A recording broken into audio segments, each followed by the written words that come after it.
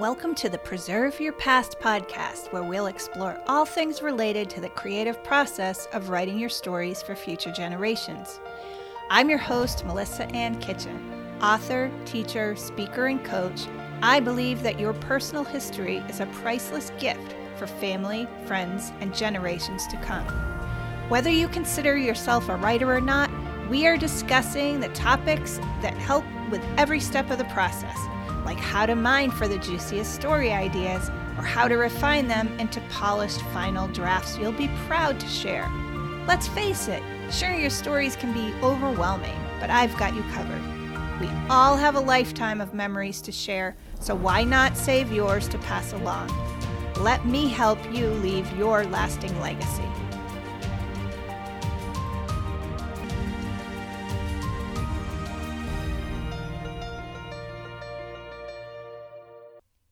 Welcome, everybody. Welcome back to the Preserve Your Past podcast. And today we have a special podcast episode. I don't know if you know, but I did release a book last fall called Bridging Your Past and Future, the top 10 items to include when documenting your personal history. And through this, I shared items that I think were the most important items to include when you're writing your stories to make them be the most powerful stories for that purpose, right? For sharing your personal history with your family. So one of the chapters is something that I'm going to share today that I think is super, super important. And it is actually about writing your stories in your own words and voice. So I've shared quite a bit in my writing and in this podcast about how I had been searching for items of my parents in their own words and voice. And I talk about how my aunts and uncles share so many memories, and I don't want to seem ungrateful because those are super important, and all of it adds to the layers of life that had been lived, right? But when I look for things, I would love to have things in their words and their voice. I'd give anything to sit around the table after dinner and hear one of my dad's slightly off-color jokes. Now, my dad was an entertainer by profession as well as just as a person, right? As a human being. And his jokes were always like, as kids, we would always blush and be feeling really cool and included that we would be around listening to him tell these jokes that he had been using in part of what he did as a bass player, as a guitar player, as a singer, as the MC, right? There was other memories I have of him also, of him when we had friends over for dinner, impersonating the Swedish Chef from The Muppet Show. Now, if you're younger than The Muppet Show or you don't know who the Swedish Chef is, Google it. He has a whole piece where he's like talking and holding up some wooden spoons and then like tosses the wooden spoons behind him. And my father's seat at the head of the table had the kitchen behind him with a wall opened up. And he literally would go through his Swedish Chef whole impersonation, complete with tossing the spoons behind him. And my friends thought it was amazing. I feel better knowing that they appreciated that at the time. Not sure that I appreciated it as much, but yes, now do I treasure it? Of course. And I love to hear their memories of remembering it. Some of my mom's stories I'd love to hear in her own words is her following my dad's band around in the early 60s. She was one of his first groupies. And I would love to hear what that felt like, or some of the silliness of her as a girl doing that, right? As a teenager and new love. I never got to have those conversations with her because of the age I was and she was. I also would love to hear her tell one of her jokes that she would always attempt to tell, but it would always end up in a failed attempt because she could never remember the true punchline. As a bonus, I'm going to give you her version of the joke, which probably is how I would tell it because unfortunately I inherited her skill at remembering punchlines. This was the joke. Last night I had a dream I was a radiator. When I woke up, I was exhausted. Now, I'm not going to spoil it, but that's not how the real joke goes. And honestly, if people want to put into the comments at Melissa Loves History on Instagram or at Melissa Loves History on Facebook, tell me the real joke, and we'll see if we can get some prizes off to you. But yes, no, that was not the correct way. And many a time there was silence at the dinner table for her trying to tell this joke. I don't know if she ever got the punchline right. We would be in tears, almost peeing our pants, everyone around the table. And like I said, thanks for passing that trait down to me, Mom. One of the first pieces of advice that I would give to you as you embark on writing your own personal life stories is to embrace writing in your own authentic conversational manner. So we're going to look at a few things to see what does that mean. First of all, I want you to use the phrases, the words, and the language that you would use if you were speaking directly to your loved ones, because that is what they will be seeking when you are gone or when you are just not around. That's what they're looking for. So what are the phrases and words and language that you would use speaking directly to them? And I would add in here that I have a 7-step process to help you with writing the stories. And one of those steps is about defining your audience. And I think it's an important piece of it to mention here because depending on who your audience is really going to determine the phrases, words, language that you are using. So if we think about going back to school and when we wrote papers for the teacher, we had a specific audience in mind. We needed to write educationally appropriate, formal English education topics. So that was one audience and that was one manner of writing. When we're writing our personal stories, that's not going to look the same. You might be writing for work or writing emails. And so you have phrases, words, and language that you use at work. I know I have enough acronyms between education and my current job to fill a book, but that's not the language I'm going to use when I'm writing the stories to my boys. It is appropriate for work language and work writing, but no, that's not going to be how I speak to my children when I'm writing the stories for them and the next generation. But even when we're talking about, are you writing for your children? Are you writing for a sibling? Are you writing for an adult or a child? Are you even the language we used depending on when that story happened, right?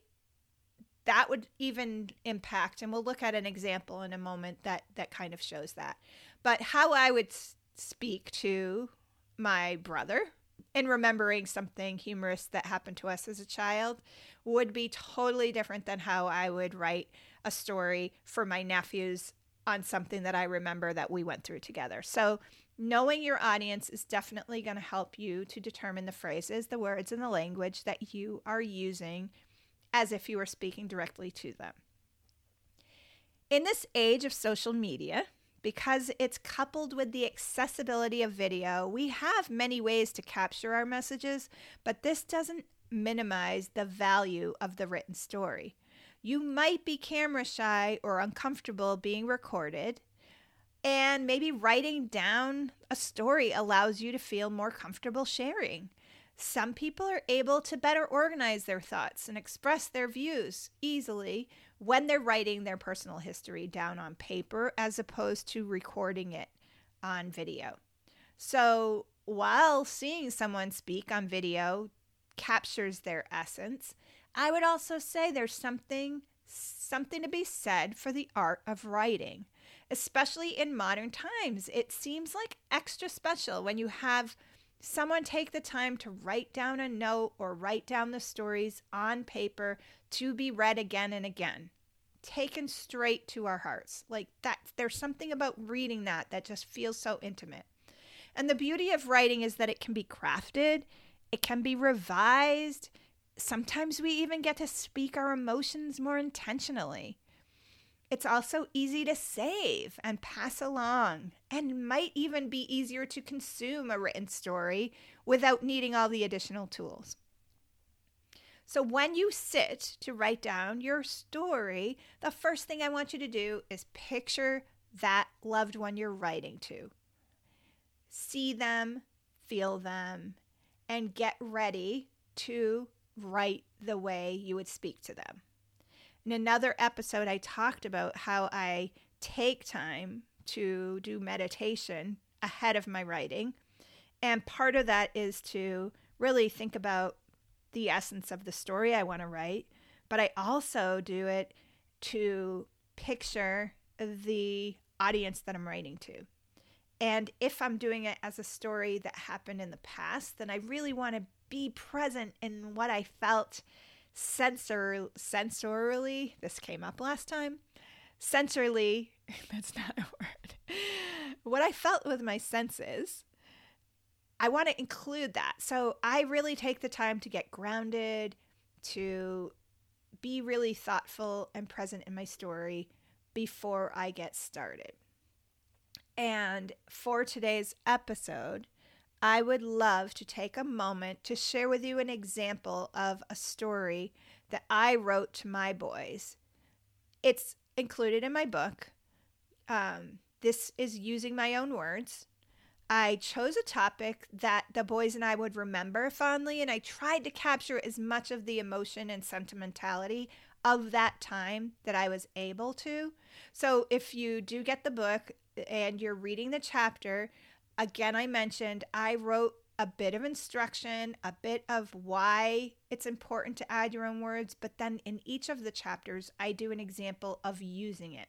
So here is my example of using in your own words and voice, and then we'll break it down to look at how I did that. Here we go.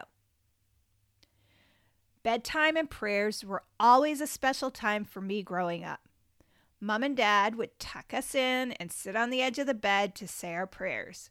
And we would always start with, "Now I lay me down to sleep." It might have even been one word the way we said it. And we'd always end with, "Don't let the bed bugs bite." I decided to carry this tradition on to both of you, my boys, and loved how it evolved into our own special ritual. Starting again with the single word, "Now I lay me down to sleep." But then you took "Don't let the bed bugs bite" a few steps further and created your own responses. So then it became, "Don't let the bed bugs bite."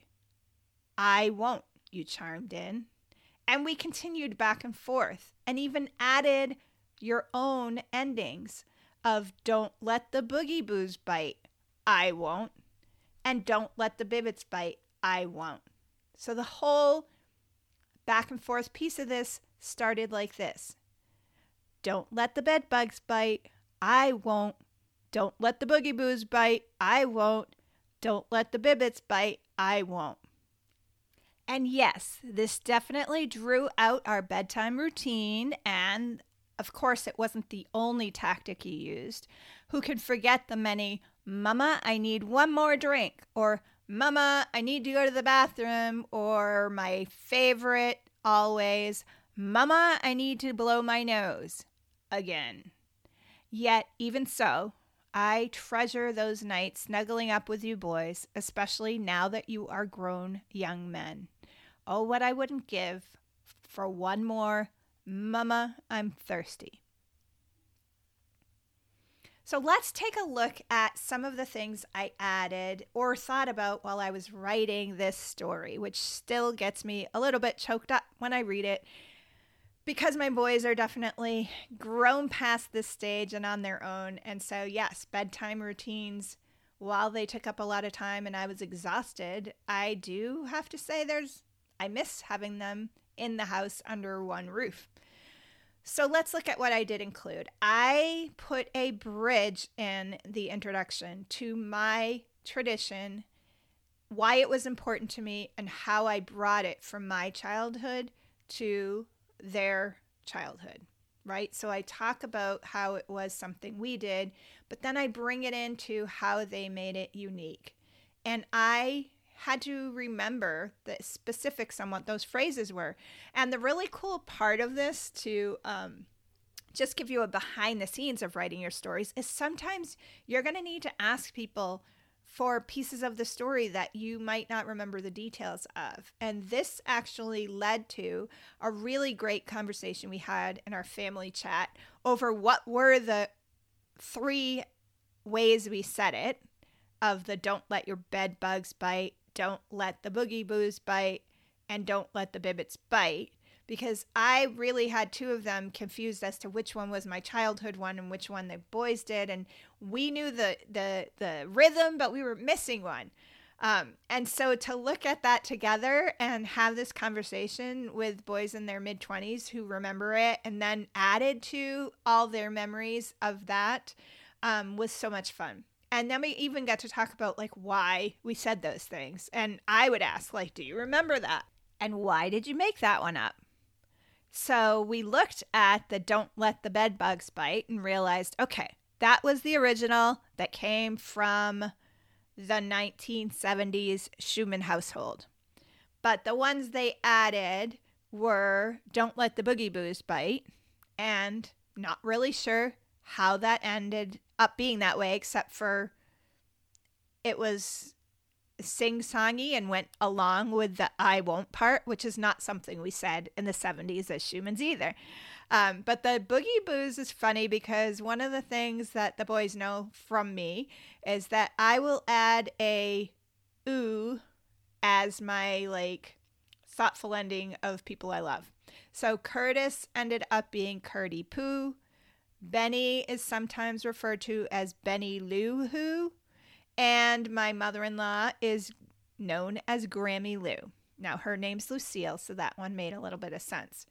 But I can see how, when we look at this story, the boys would even get that boogie boo bite part kind of ties in with language they would have heard as children. And then final part of the don't let the bibbits bite was based on French Canadian terminology for little bugs, bibbits.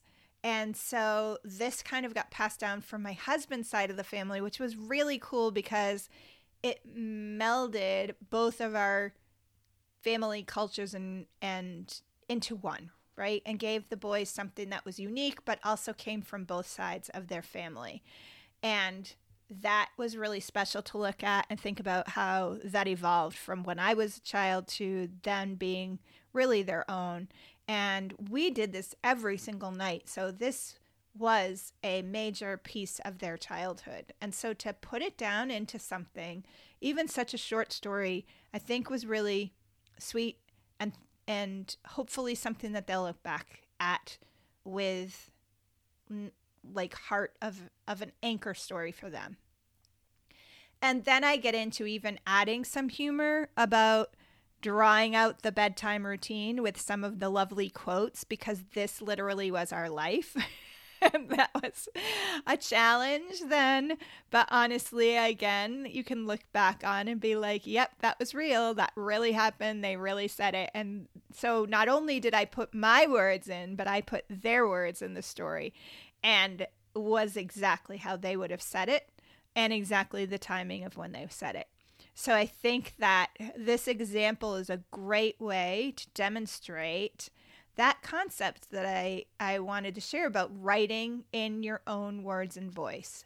Because in this story, I'm using my words, my voice. Some of the words are my parents and my grandparents, because I'm taking that "now I lay me down to sleep" prayer into it. But I'm then including Curtis and Ben's words and even my husband's family's words into the story and language. And so I think that it's really a great example of demonstrating that. So as we look next, I want to take it into what you can do as you begin writing your own stories. And what I offer you, again, is to think about when you are writing your own stories, remembering that the key is to always use your own words. Be real, be you. Think about your audience, again, like we mentioned, and the phrases that the reader will associate with you. So we have things that are associated to us, sayings that we say, mannerisms, how we pronounce things, all of that. And I'm sure you can think back to your loved ones and the sayings that they said that make you smile or chuckle or roll your eyes, even now when you hear them spoken from someone else's lips. Even as a mom, I chuckle when I hear my mom's words come out of my own mouth. It's inevitable. She just flows out of my mouth sometimes. I can't even help it. And I know it. It's a Barbara June coming out, right? So what are the things that you can add in your language when you're writing that will show beyond a shadow of a doubt that those are your words? Wasn't that a fun episode? I enjoyed our conversation so much. And if you would like to continue our conversation, be sure to follow this podcast and share with friends. This helps share the mission of preserving the past with stories. Want more tips, tools, and inspiration? Head over to melissaannkitchen.com. And as always, let's get writing your powerful personal stories.